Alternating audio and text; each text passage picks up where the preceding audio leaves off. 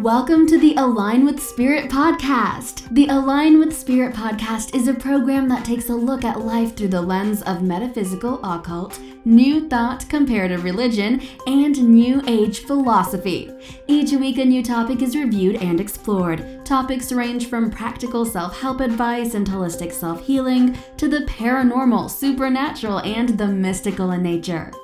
Our host is John Culbertson. He is an ordained metaphysical minister and certified metaphysical mind practitioner. He is also a Reiki master, shamanic practitioner, a Wiccan priest, a tarot card reader, and an astrologer. Before being ordained as a metaphysical minister, he had previously been ordained as an evangelical Christian minister. He is also a lifelong student of psychology and counseling, having degrees in both the psychology of human behavior and spiritual counseling.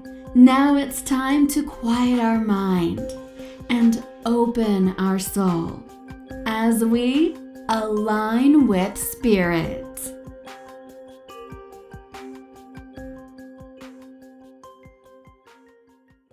Welcome to the Align with Spirit podcast, and today's episode, Not All Magic is the Same. I was recently on a website that was promoting Egyptian magic. As I read, I was in awe over all the great information on this ancient and powerful form of magic. Then I started reading what the website had to say about other non-Egyptian magic and came across a line which read, widespread use of Wicca, or evil magic against innocent people for tailored purposes. Needless to say, I was shocked and frustrated. This is an example of someone writing what they want to be an authoritative article on Egyptian magic, but they did so without doing any research whatsoever on other magic forms.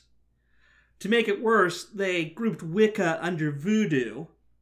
Now, anyone who has any real experience in any of these fields will know that Wicca and voodoo simply are not the same thing.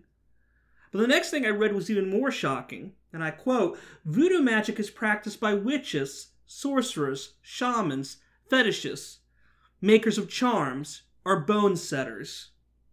What? How disappointing. This could have been a great article about Egyptian magic, but it turned into an article that was obviously designed to elevate one practitioner's form of magic over another's. Ridiculous. I have to wonder if this author has no realization that voodoo is an actual religion, and that hoodoo and voodoo are different, and that shamans don't practice either hoodoo or voodoo. Also, every witch isn't going to work with voodoo either. So let's talk about this. Let's start with the concept, what is magic? Well, magic is anything that a person does which creates something on one plane of existence, for example, the physical, emotional, mental, spiritual, astral, etc., and then transmutes into another plane with the intention of creating. For example, for all intents and purposes, the law of attraction can be considered a form of magic, as you think, that's the mental plane, to create or attract to you in the physical world. But did you know that prayer is also a type of magic? Though most people that practice traditional Catholic or Christian prayer would disagree with me, it is something that when we say it, we are many times hoping to create either in the spiritual or the physical world. Shamanic rituals are another type of magic. Shamans do and think things in the physical and the astral to create results in either the physical or astral planes. Lighting candles hoping that it will help you, whether it be to bring you money or romance or anything else. That's a type of magic. It's a magic act.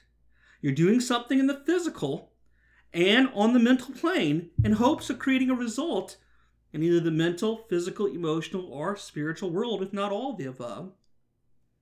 Voodoo, Wicca, and Santeria are all religions, and they all do religious rituals which can be considered magic. However, these are three different religions and should not be viewed as being one and the same. Witchcraft and hoodoo are other forms of magic, but it's essential to understand that not every person who practices witchcraft consider themselves to be Wiccan. And most people who practice hoodoo certainly are not part of the voodoo religion, Additionally, witchcraft and hoodoo are not related, nor do they believe themselves to be linked in any way other than through the act of practicing magic. As can be seen, there are many types of magic practitioners and many schools of magic, and a person would do well to investigate the historical roots of each before beginning their magical practice. In reality, I think the Egyptian Magic article writer was trying to present to people the idea that there are two main types of magic: high magic and low magic. Now, high magic is a fancy word we use that's associated primarily with ceremonial magic. However, not all ceremonial magic will be high magic. So in essence, high magic is anything that works on improving the spiritual or higher self. And there are many shamanic rituals that fall under this umbrella. On the other hand, low magic, these are things like love spells, prosperity spells, those types of magical works that deal usually with the earthly world. Protection magic could fall under either, and occasionally both, depending on the various factors involved. Neither high magic nor low magic is bad, they're just different from each other.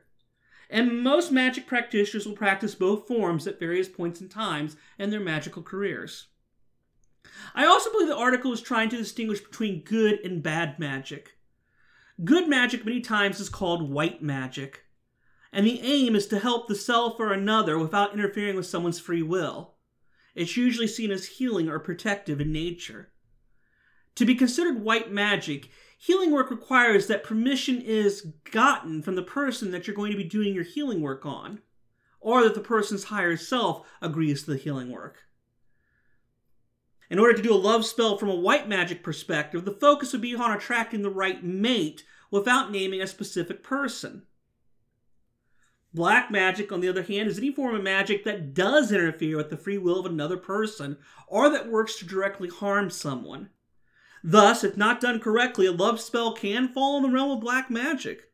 If, for example, you try to cast a spell to make someone fall in love with you, this falls under the domain of black magic. Any spell that attempts to cause something to happen to another person or tries to manipulate or make another person take some form of action can be considered black magic because it's potentially interfering with their free will. Likewise, to curse someone, punish someone, hex someone, these all fall under the realm of black magic, as one would be seeking to harm another person. This is true even if you're causing harm to another person as a means of protecting the self or with the purpose of it being for the person's own good. This is one reason why wording is so important when it comes to magical work. How you say something and your intention, they go a long way in making a particular spell white or black in nature. When in doubt, most people that practice magic will usually add a safety net phrase to their spell. For example, may this be done in the highest good of all without harm, hurt, or interfering with the free will of another person. There is, however, a third type of magic that often is not talked about, and it's called gray magic. Now, gray magic is in the realm between white and black magic. If you put white magic on one end of the spectrum and black magic on the other, gray magic would fall right in the center. And gray magic is when you're doing a magical act that you believe is going to be good, but you aren't 100% sure if it's going to interfere with another person's free will or not. For example, casting a prosperity spell to help you do well in an interview. That would be gray magic. The intentions are certainly good. You're not directly seeking to interfere with someone else's free will, but there's a chance that someone's free will could be affected. In other words, the guy interviewing you may have his free will impacted instead of the spell helping you to be more confident, to speak better, and to know the right things to say. Another example would be if there's a conflict you want to resolve, and you cast a spell to help resolve the conflict. What if the person you're in conflict with isn't really ready for the conflict to be resolved? What if they want to hold on to a grudge? They do, after all, have a right to their own feelings and to live life as they choose to. The spell could force them to resolve the conflict, but that would be a manipulation of the free will. The truth is, most spells fall under the realm of gray magic. The bottom line is if there's a chance it can influence the free will of another, but you aren't sure, it's gray magic. Now, advanced practitioners typically will do some type of divination before doing gray magic. And in case you don't know what divination is, it's the act of using a tool to get information. For example, astrology, tarot, the runes, tea leaves, crystal gazing, pendulums. Those are all examples of divination systems. And one of these systems is chosen and used to help the practitioner have a better understanding on if they should actually be doing the spell or not. But we do have one final question we have to answer, and that is, why is black magic so bad? Well, black magic is considered harmful due to the karmic consequences that go along with it. The idea of, in Wicca, they call it the law of three. Whatever you send out comes back to you 3 times over. And so we always want to keep that in mind when doing any sort of magical work, magical practice. In truth, there are many things that can be accomplished without resorting to magic. But magic is one valid way of interacting with the divine.